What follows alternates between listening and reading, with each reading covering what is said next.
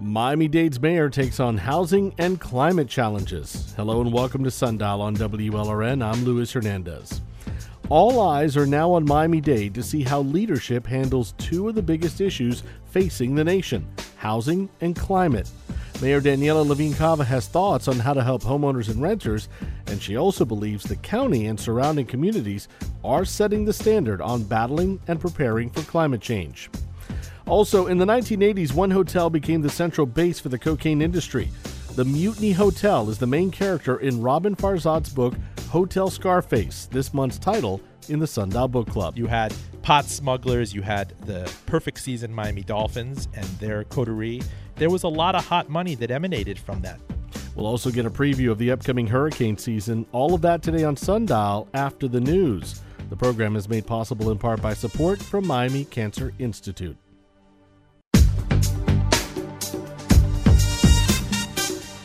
Hello and welcome to Sundial on WLRN. I'm Luis Hernandez. Thank you so much for joining us. Housing and the environment, two of the biggest issues South Florida is facing. They affect everyone, whether you rent, your rent has gone up, you've been trying to buy a home, or if the last rainstorm yesterday flooded your yard or street. Both are also issues that Miami-Dade County officials are working to tackle. I recently spoke with County Mayor Daniela Levine Cava about some new initiatives that she's trying out, and we started with the housing affordability crisis. So, Mayor, you recently announced, with the housing issue and affordability crisis. This has been going on for some time, but I wondered what finally got the county to jump on this. Why now? We've had a housing affordability gap for many years. However, coming out of the pandemic, the prices were rising precipitously with new people in the market, with dollars that they could afford to pay more, creating more competition, and landlords eager to maximize their profits. So it is really a moment in time with salaries have inched up, but rents have skyrocketed. And it's hurting not only those families, it is hurting our entire workforce and our economy. When we say crisis, how do you define that? And have you ever seen anything like this before? I don't think anyone has seen anything like this before. Right. It's quite unprecedented. It's astonishing. We know it's a national problem. Locally, it is more of a problem. We are very constrained in where we can build and how we can build. And we are rushing to produce more units, create more supply within the places that we want to build, which is not outside our urban development boundary. So it's definitely a new phenomenon and one that requires our urgent attention. I wonder, how often you run into people, and it could be residents, it could be homeowners, it could be landlords, who approach you and say, Mayor, this is a big problem, and it's making my life really hard. I wonder how often that happens and what you say to them. Yes. So it's daily. I have multiple channels for communication. People are reaching out to me through every possible mode, and I am very responsive. And we also have a very well established constituent services arm in my office that I've beefed up. We want to be responsive to people. We've also just launched our Office of Housing Advocacy, and they are open. Their hotline is open. They're taking calls, helping people navigate. All our commissioners are getting calls. They're being swamped with people losing their homes. Our homeless trust is at max with calls, and our shelter's full. And it's on the news every day. So there's no avoiding that this is a crisis. Two things to look at here. You mentioned rent, and it's now Miami has surpassed New York as for median rent. I mean, New York and housing. And lack of inventory and housing costs just going through the roof. You announced recently an executive directive called the Building Blocks Program. How's that program going to help with rental assistance and the renters? Everything that we're doing to address this crisis on the housing side is part of the Building Blocks Program. So not only do we now have the Office of Housing Advocacy, the increase in federal dollars for emergency rental assistance. That goes not only for people facing eviction, but also people whose rents have gone up. So those are important. We're helping landlords to refurbish, renovate their homes and keep prices reasonable in the rental market.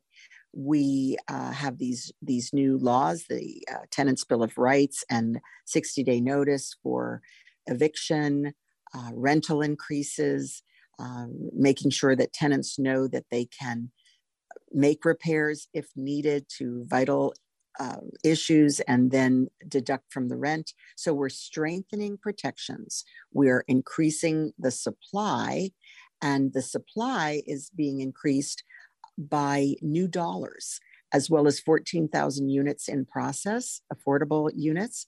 We are going to be announcing in the next several days a major initiative around new dollars for housing affordability, and we're cutting red tape, reducing time for building new units. Let's take a look at something interesting. When you talk about the Tenants' Bill of Rights and, again, making sure that landlords give their tenants enough time before they jack up prices. But here's the thing. In Florida, they can jack up prices almost as much as they want. And this is a hot market. Everybody's moving here. So demand is incredible.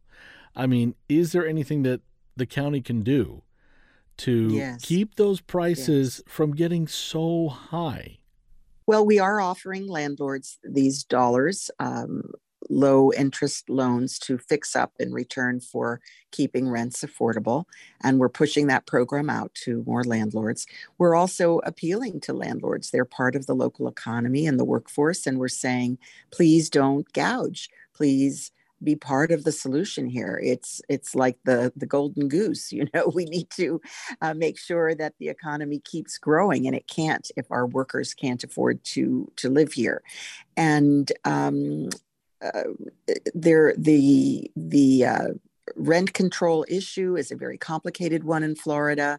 There is a law that allows us to do a study to determine whether it would be justified. We're in the process of doing that because of legislation the commission brought. But even if that justifies moving forward, it would go to a public vote, and if approved, would only last for 1 year. So it's really not a solution in itself. We have to have more supply to bring down demand. You said that there's money for increasing the supply. So we got to increase supply for rent. We got to increase inventory for housing. Is there room for this? Well, great question. We are working on changing zoning, increasing density inside the urban development boundary. So this is something that the commission has been looking at. Obviously, the demands are huge for development, and there are ways. There is adequate space to build inside the urban development boundary for decades to come, and that report will be forthcoming and will be discussed at the county commission.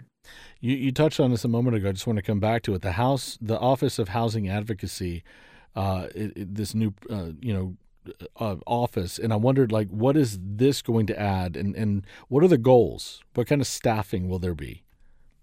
We have 3 full-time staff members. We've got a director, and then we have someone focused on housing development and someone focused on tenants' rights.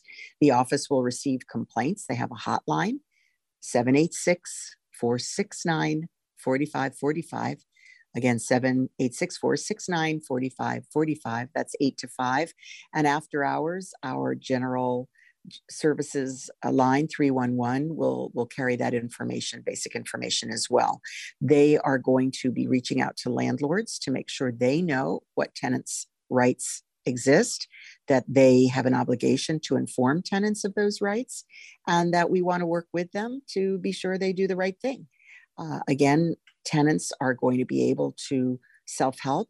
If vital life safety issues are not addressed by a landlord, they can take care of it, cover the bill, and deduct it from their rent. And that is a very important new feature.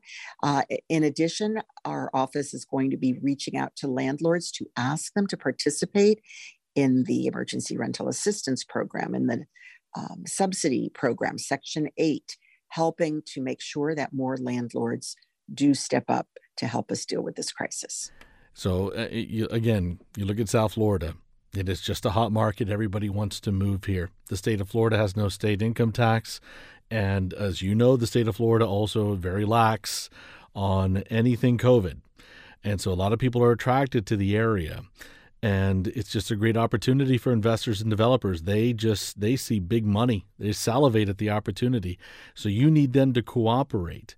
I just have to just push back a little bit here and just say we have little inventory, not that much space, and so much opportunity.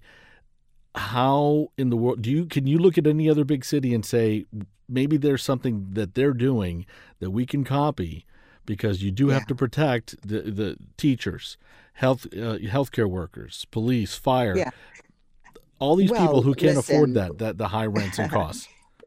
Yes, we always look across the country. We always incorporate best practices, and we are as aggressive as any place in the nation on putting this housing into the market and working with our landlords. We have landlords that want to keep their rents reasonable. We have landlords that are looking for ways to bring their costs down, and we're working with them on ways to do that. This is a group effort, a group responsibility. And some landlords are going to take advantage of the situation. And we understand that it is a free market.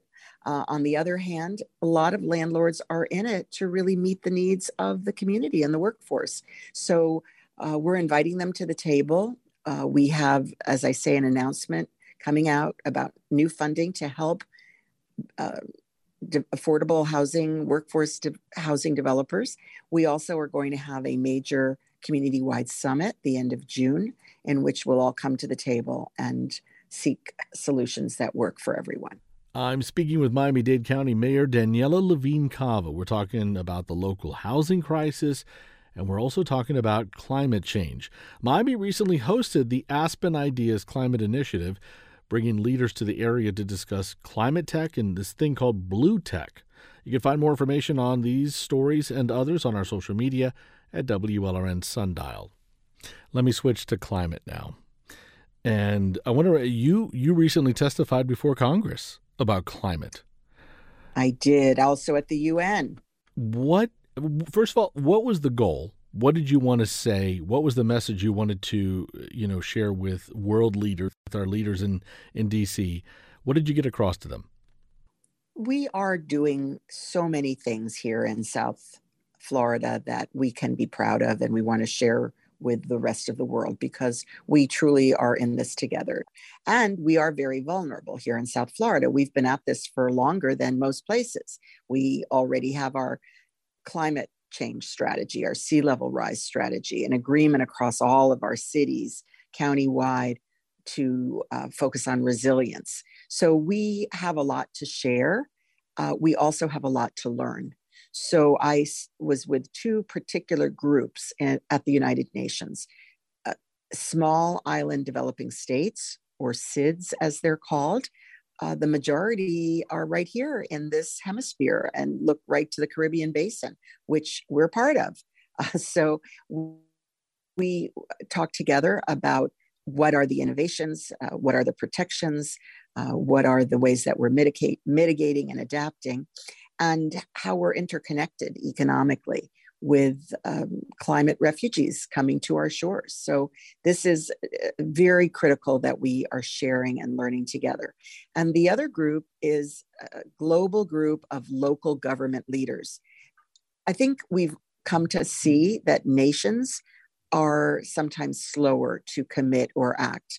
And the real action is at the local level, where mayors, for example, are responsible for the well-being of our residents and our businesses. So we have to take those difficult steps of changing our infrastructure to accommodate water, reducing our carbon output to contribute to keeping the temperature at livable levels.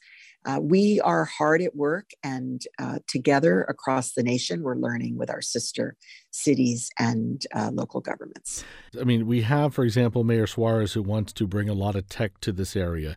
You also want to bring tech, but you're looking at what's called blue tech and climate tech. Yes. You want to attract these groups here. What exactly, how are you selling the area to them, and what would they bring?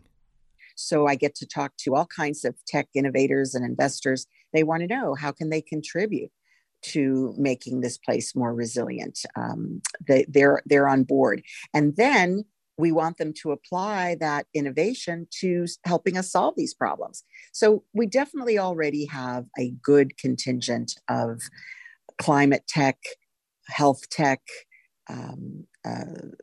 environment tech of all kinds. And we want to be a go-to place because we are so aggressively addressing these issues, and we're so eager to be in a learning lab.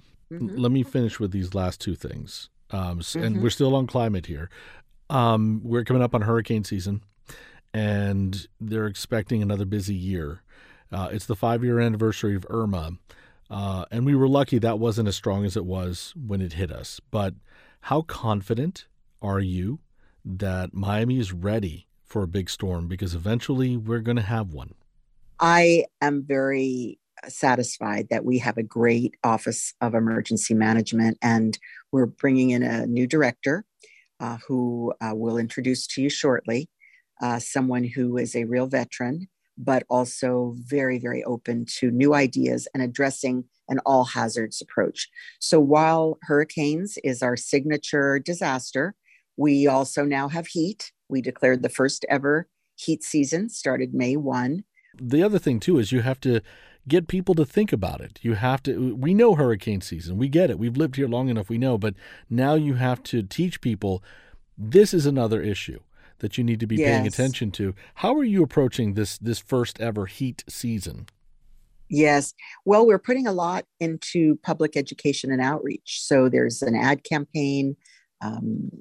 There'll be print ads, really gearing it up. And we do have a lot of newcomers who are maybe not so familiar with hurricanes or extreme heat. So definitely we need to get them on board.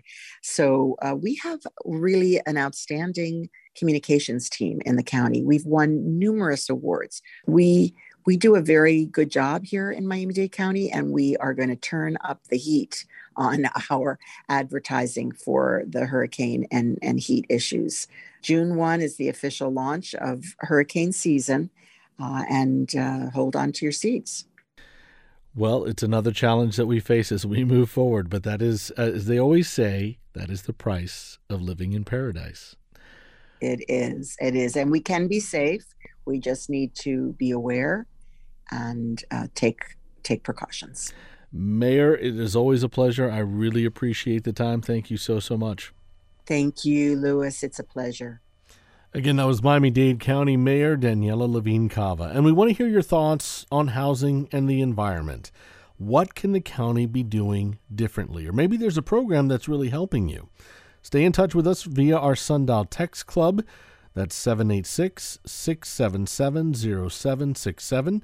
Just type the word JOIN to 786-677-0767. Well, still to come, we chat more about hurricane season and how forecasting has gotten so much better over time.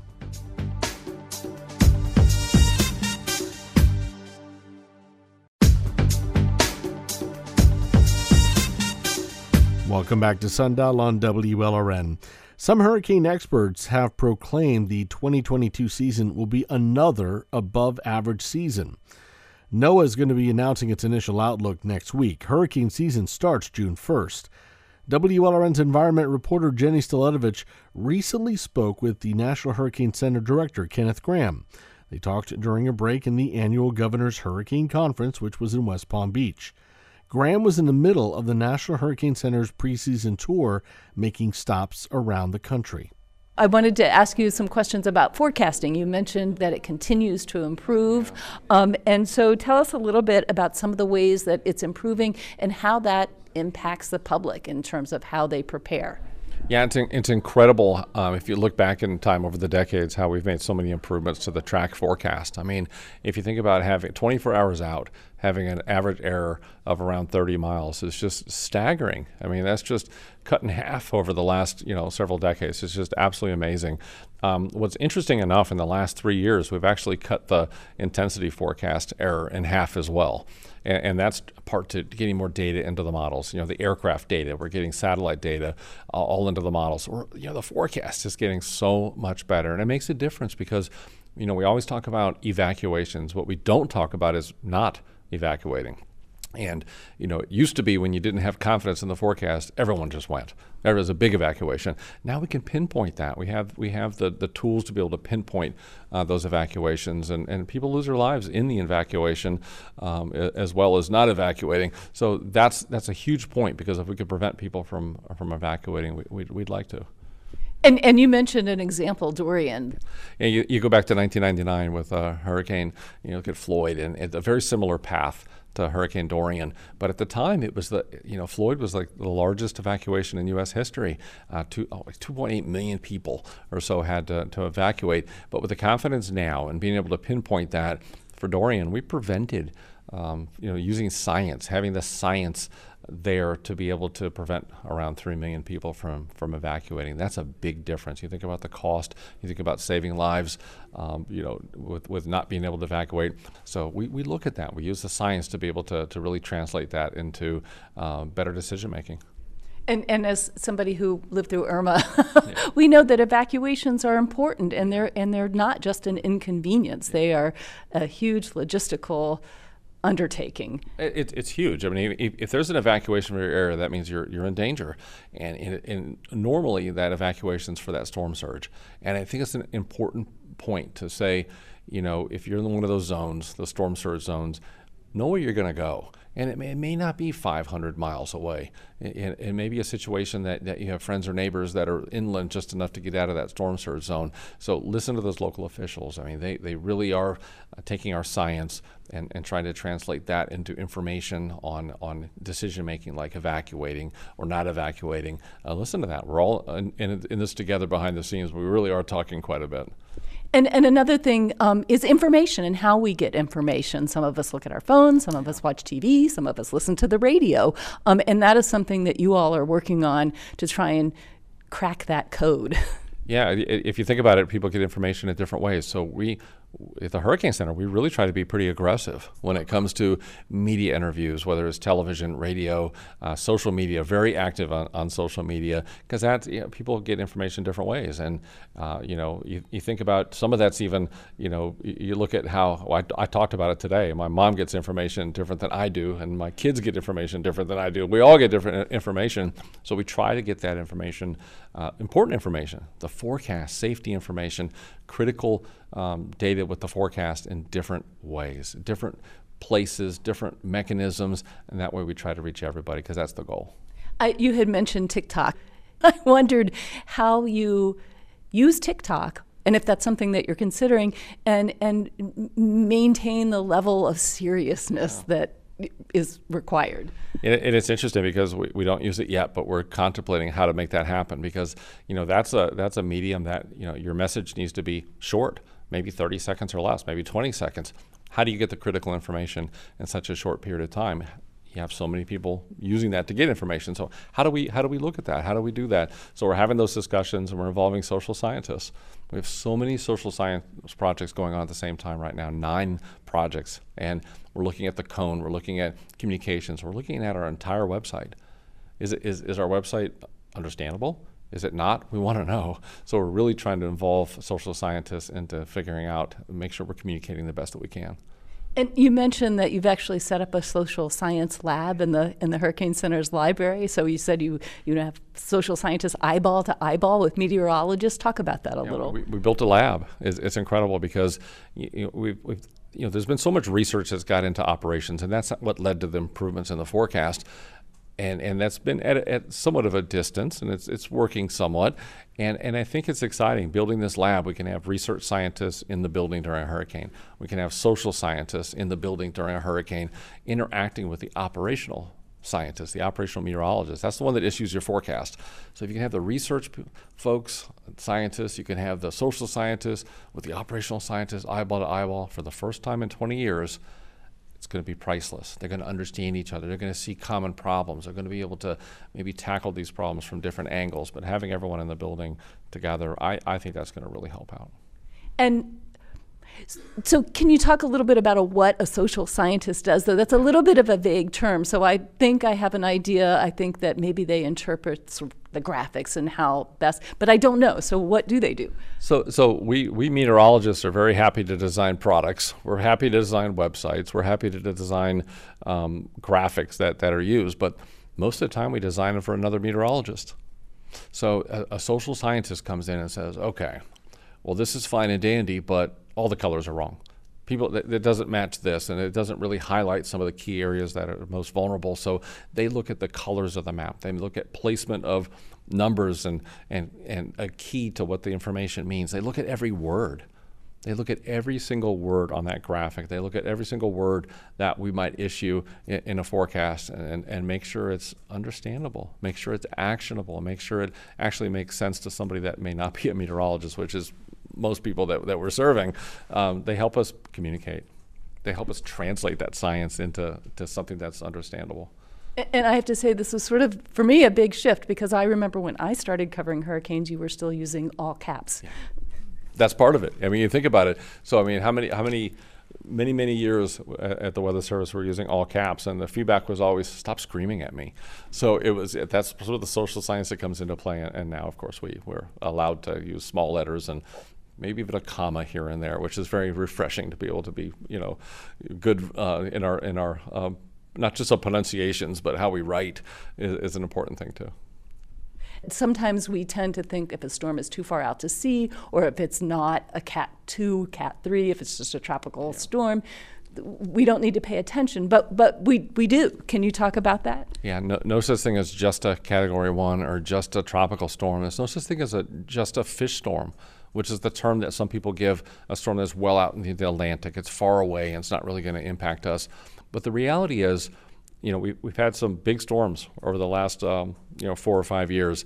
So we seem to be ramping up in our minds for these big Cat 4s, these big Cat 5s. But the reality is, even a Category 1 can produce feet of rainfall, can produce an incredible amount of storm surge. A large, slow-moving Category 1 could produce as much impact many times as a fast Category 3, Category 4. That's something to really think about. So it's not about that category. It truly is about those impacts. And even a distant storm. So at the National Hurricane Center, we're responsible for forecasting across the entire Atlantic, which is a huge area. So we got to, and it goes into the Pacific too. You got to keep the ships safe. You got to keep mariners safe, so that's part of it. And even a storm 500, 800 miles away can produce swell that could produce rip currents on the East Coast. And if you think about it, we've lost around 130 people in 2021 from rip currents, and many of those in distant storms. So let's talk about it. No such thing as a fish storm. No such thing as just a Cat 1 or just a tropical storm. And one of the big changes that, as a reporter, it's helped me sort of explain things better that I've seen you all do, is the storm surge warnings. I mean, I feel like not just talking about wind speeds, but actually talking about the flooding and the inundation. Just in terms of writing stories for me, I was like, wow, that really helps a lot. Can you talk about some of the work you've done to try and improve the surge forecast and why you did it? You look back at history and you start examining how people lose their lives in these tropical systems, and the data was clear. The number one cause was storm surge. Half the fatalities in these tropical systems came from the storm surge. Another 25% was the inland rain. It's a separate topic we've got to keep talking about. So let's tackle it. So that's what happened. So beginning in 2017, it was a decade-long project, and just really looking at how do we separate the storm surge from that Saffir-Simpson scale. Remember, the Saffir-Simpson scale is the wind. Category 1, that's all based on wind. Category 5, whatever it is. How do we separate that? And we did. So coming up with a separate storm surge watch and warning, coming up with inundation mapping to show how much water is there, and probabilistic surge forecasts. I mean, just absolutely staggering that where we've come with the modeling. And we took a lot of the guesswork out of some of these products. If you see the number that we forecast for storm surge, that's water up your pant leg. You don't have to do any math about sea level. You don't have to think about any conversions of those numbers. It literally is water up your pant leg. It's made a difference. So the leading cause of fatalities historically, but from 2017 to 2021, we've lost more people from carbon monoxide poisoning than we have storm surge. The leading cause of fatalities directly during that period of time, inland rain. We're making a dent. So I think the next thing is we're having so many conversations about let's make the same dent in the inland rain. What can we do? What kind of products? What kind of messaging? And tackling some of these indirect fatalities as well. Generators, health issues, heat, and really start to message those really strongly. Well, thank you very much for taking the time to talk to us this morning. Absolutely, anytime. Again, that was WLRN's Jenny Staletovich talking with Kenneth Graham, Director of the National Hurricane Center. You can learn more about preparation for the upcoming season. It's on our website, WLRN.org. And remember, the season starts June 1st. Well, still to come, one of Miami's most luxurious hotels today was once Party Central for the Cocaine Cowboys.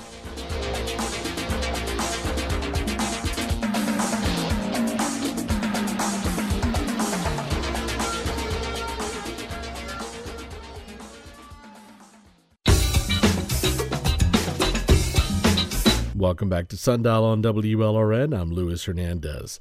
Drugs, disco, and debauchery. This month's Sundial Book Club pick takes us back to Miami in the 80s. Hotel Scarface, where cocaine cowboys partied and plotted to control Miami, tells the true story of that time through the lens of an iconic hotel. Earlier this month, we spoke with the author of the book, Robin Farzad. His family arrived in Miami during that wild time. They were in Iran fleeing the imminent revolution. He started by telling us about some of his earliest memories growing up in Miami then.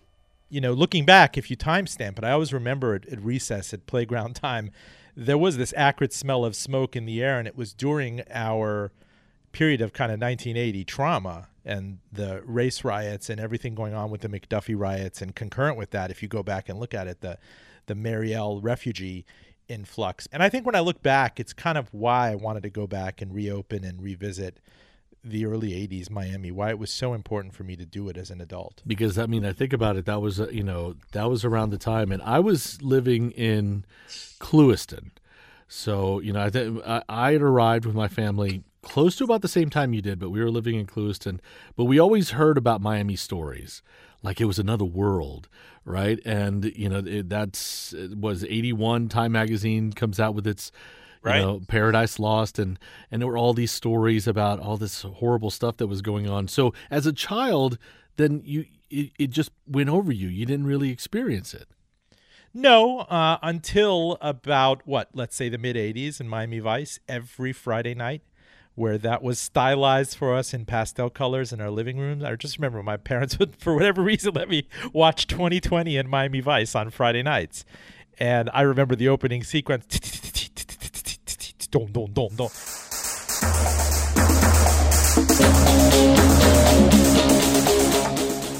Everybody remembers that. And I mean, how many different ways do you have to hydrogenate the experience through Hollywood, through New York, through Rockefeller Center, and NBC and everything to get what they called like an MTVized distillation of what was going on in Miami. I, like many other kids, was experiencing Miami through, Glenn Frey, Smuggler's Blues, and Miami Vice, and Phil Collins. Is it true that as a kid you once thought you found a kilo of cocaine in a canal or something? Oh yeah, I idolized my cousin Holly growing up, and she lived in Keystone Point in North Miami on Biscayne Bay, and we loved going fishing. And I just remember once we were fishing together in the mid-'80s, like right peak Miami Vice moment, and we saw this white bag stuffed float up, and I'm just thinking, oh man, I'm going to win an award from my principal for fighting drugs. Like immediately I remembered the commercial. If you see news in the making, call 777 News. It was the Channel 7 news truck. And I'm going to be a hero, and the mayor and Ronald Reagan and Nancy Reagan and my principal are going to love me. And I go, quick, call 777 News. And she gave me the telescoping CNET, and I held this thing up against the seawall. And I just had these visions dancing in my head while it felt like my arm was going to come off. And then 20 minutes later, I look behind me, and there's this camera crew. And one of them says to the other, the kid says he found cocaine. And he takes the net from me and he brings it up. And I'm like, I really just feel the blood kind of rushing back from my head and everything. And he brings it out. It was a pillow from a cruise ship. And that was the world we were living in, you know? Say no to drugs. And but other people, adults will tell you that they saw the bricks that called the cocaines, the keys, and square groupers floating up everywhere in Miami in the 1980s when you were playing cat and mouse with the Coast Guard. And, you know, if you were in Hollover Key, Hollover Inlet, all this stuff was getting dumped left and right. And people were finding this stuff. And how do you sell it and launder it and place it if you're unscrupulous, you know? You came back to this story about this era of Miami, but through the lens of a specific place, this one hotel. And I know that there's a personal side to this story that I want to ask you later, but why this hotel? Without giving away a spoiler, I had a job in high school selling frozen lemonade at street festivals, and they made me manager. And it was a great thing when you had senioritis, you know, at North Miami Beach High. And they stationed me at the Coconut Grove Bed Race in 1994. We do all sorts of things, the Metro Zoo, the Goombay Festival. And I just remember at the Bed Race, they stationed me at the corner of what's now South Bayshore Drive, opposite Dinner Key Marina. And there's this abandoned hotel. It had effectively have become a crack house by the spring of 1994. Everything was in dereliction. You had turkey vultures in the pool. There was this amorphous kind of pirate logo that was cracked in half, that was falling off the front, and you had this green tarp around it. And it was, long and short, this property was a casualty of the savings and loan crisis. It's a long forgotten financial misadventure. The economy really collapsed in the late 80s, and especially Miami. A lot of commercial properties were owned by the bank and then by Uncle Sam, which couldn't do anything with it. And I was haunted. It was strange. There was at this Bed Race, there was an Eddie Money concert going on in Peacock Park, and at the same time that I was staring at this property behind me, he was singing, I want to go back and do it all over, and I can't go back, but I can't go back, I know. And really for one of the first times in my life, I was palpably haunted. And maybe it's because I wanted to hang on to something, and I went to college up north a few months later, and anytime I got homesick, I just remember writing that address down, and I had another thing in my wallet, and I'd look it up, and lo and behold, it kept coming up in articles and police informant records and busts. It seems like all of these stories emanated to and from this former, you know, mutiny at Sailboat Bay property. And I would pick it up and put it down for 15, 16, 17 years until I said, you know, do it, write a book. And I learned kind of in my homesickness and going off and becoming a journalist that this was the place that hosted the sexual revolution, the cocaine wars, the Cold War, the savings and loan crisis, CIA intrigue, Iran-Contra, all of those schemes and parties met and collaborated at this late great hotel, which really preceded the South Beach social scene. It was really the big thing going on in Miami in the late 70s was this hotel and disco next door to an internationally known recording studio. I think back to the Cocaine Cowboys series. And, you know, and I know I've read this in other places where, you know, the cocaine trade was so big that it was a huge part of Miami's economy. And that, you know, a lot of the high rises we have were built because of cocaine. How true is that? You know, it's sad. You guys have done incredible coverage of the condo collapse in Surfside. There's a plausible chance that was linked to kind of hot 1980-81 money that had to be laundered. I mean, isn't it a little bizarre that interest rates back then were close to 15% and it was hard to get a mortgage and you couldn't build sky rises fast enough? There was a lot of hot money going into that skyline. There still is. If you see Cocaine Cowboys, the original by Billy and Alfred, they wrote the intro to this book. They have Edna Buchanan in front of the skyline talking about how the money has since sublimated several times over into the skyline that we can't recognize. But let's take it back to this place. The founder, the late founder and owner of the mutiny, Burton Goldberg, he had kind of the dumb luck in the early 70s of opening, which was originally called the Sailboat Bay Apartments. And when he realized, you know, in the oil shock and everything that happened in the early 70s, you had rich Venezuelans coming to town. They called them the damedos because they would want two of everything. Dame uno, dame dos, dame dos, dame dos, right? You had pot smugglers. You had the perfect season Miami Dolphins and their coterie. You had pornographers. I mean, the one of the showrunners of Deep Throat, and using the house nearby. All of these characters, marijuana, oil, everything, and there was a lot of hot money that emanated from that. So he converted this sleepy condo office building into a swingers hotel and a club. And it was just positioned to cater to the fantasies of cosmopolitan Pan-American men who had a ton of hot cash to blow. And that traversed marijuana, money laundering, all of the schemes of the 1970s. The mafia, which originally the Jewish and Italian mafia, which had the bookie wars, came in. The Venezuelans came in. The Cubans envied the Venezuelans. And then you saw 3 waves of Cuban gangsters dominate control of this hotel. I'm speaking with our Sundial Book Club author for this month, Robin Farzad, about his book, Hotel Scarface, where cocaine cowboys partied and plotted to control Miami. And you could read along with us. Let us know what you're taking away from this book club pick this month. Let us know on our social media, WLRN Sundial. Find the Sundial Book Club on Facebook. It started with marijuana before cocaine really took off, right? Yes, marijuana made many Cuban Americans wealthy. Really through the misadventure with the Bay of Pigs invasion. The CIA had trained all of these exiles to know the coastline of Florida and the Caribbean and everything better than anyone in the world. You have thousands of miles of coastline and coves and how to smuggle and how to evade detection. And when they realized in the 60s that a rematch wasn't happening, they kind of sublimated their skill set into smuggling. And marijuana was hugely important. And then out of other people thinking that Jimmy Carter was going to legalize it. And when people got their first taste of cocaine and it was far less smelly and you could get much more bang for the kilo, they moved to cocaine. And as we know all too well, it became an obsession for Miami by the late 70s. I didn't know that, you had these Cubans who had been trained, that the CIA basically helped them, showed them how to become good smugglers. And that really surprised me. When did cocaine arrive on the scene?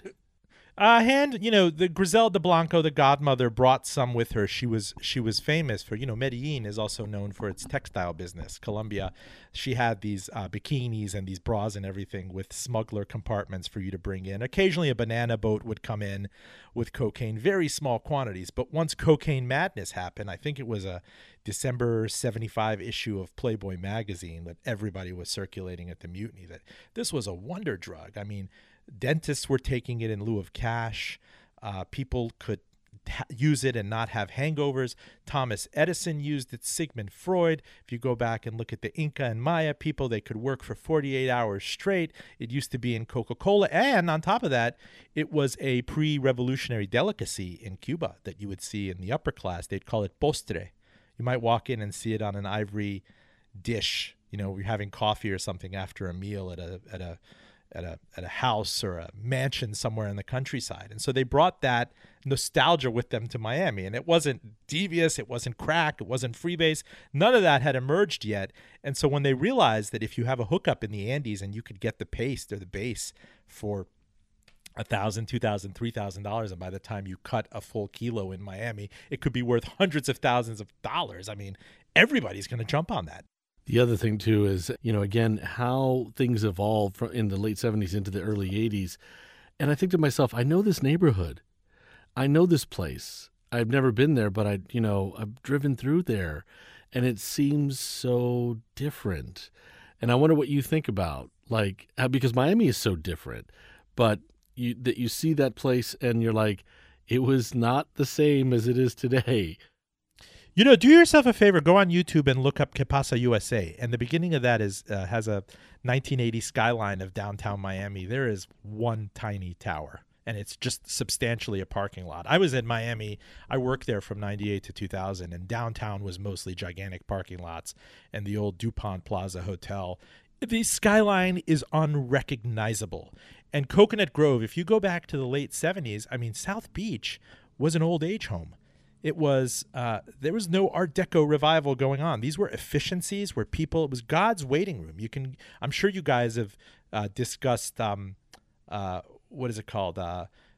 Andy Sweet, the Andy Sweet series on Netflix, and the way he documented this aging culture of like God's waiting room and how depressing it was. And it only kind of reached, became an international destination by the late 80s. I mean, right now, everybody thinks South Beach is synonymous with Miami. But there was a discotheque in the Omni, and there was the Mutiny in Coconut Grove, in this sleepy kind of hippie area where much of modern day Miami emerged. So everybody who was anybody went there. The Eagles, Led Zeppelin, Stevie Nicks, Pablo Escobar.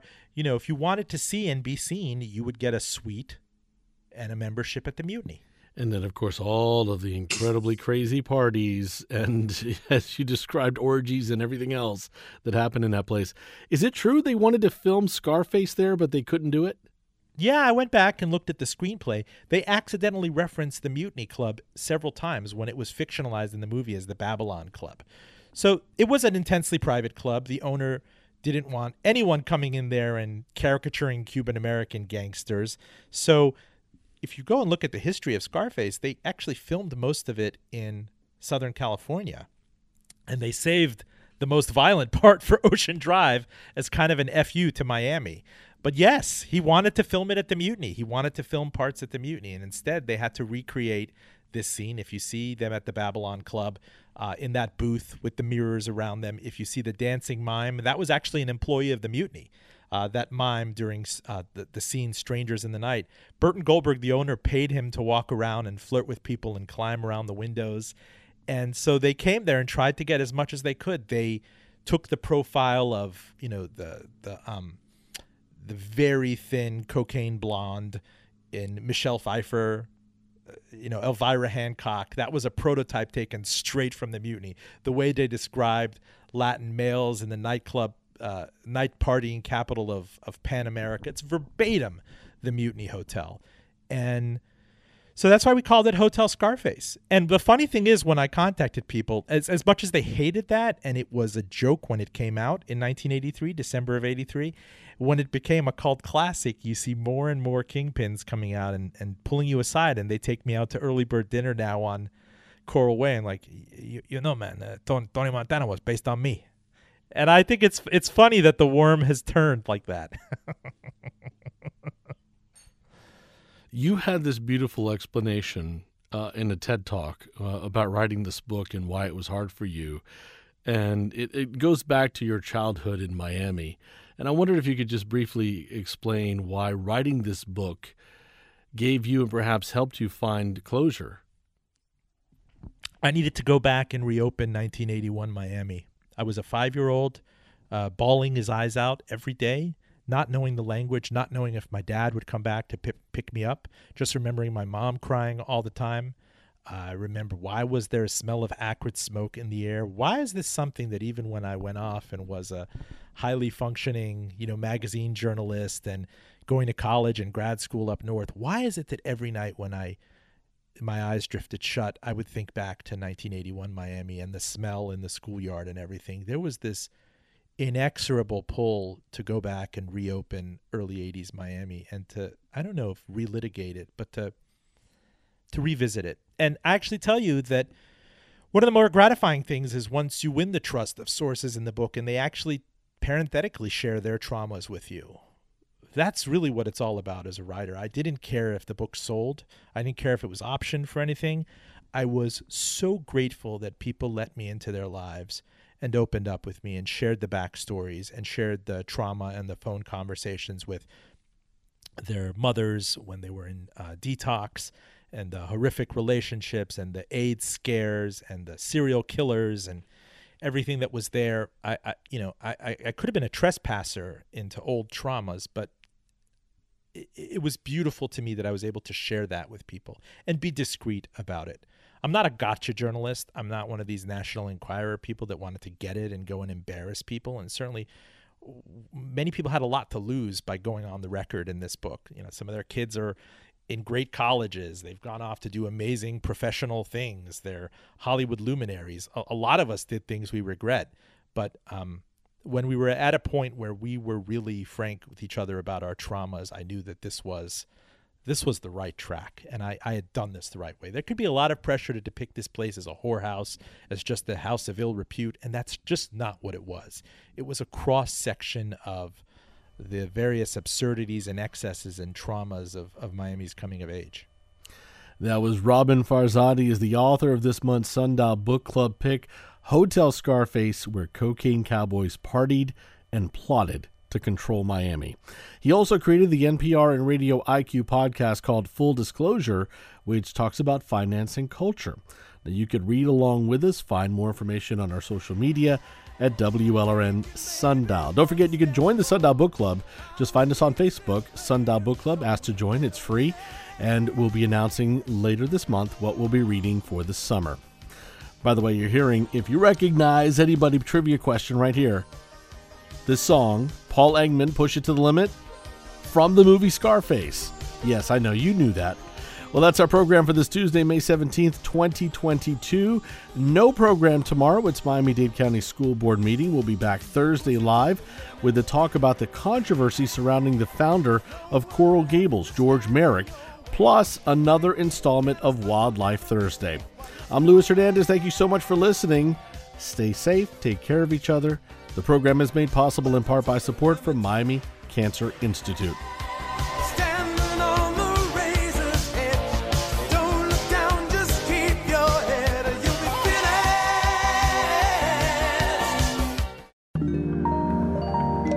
WLRN Public Media.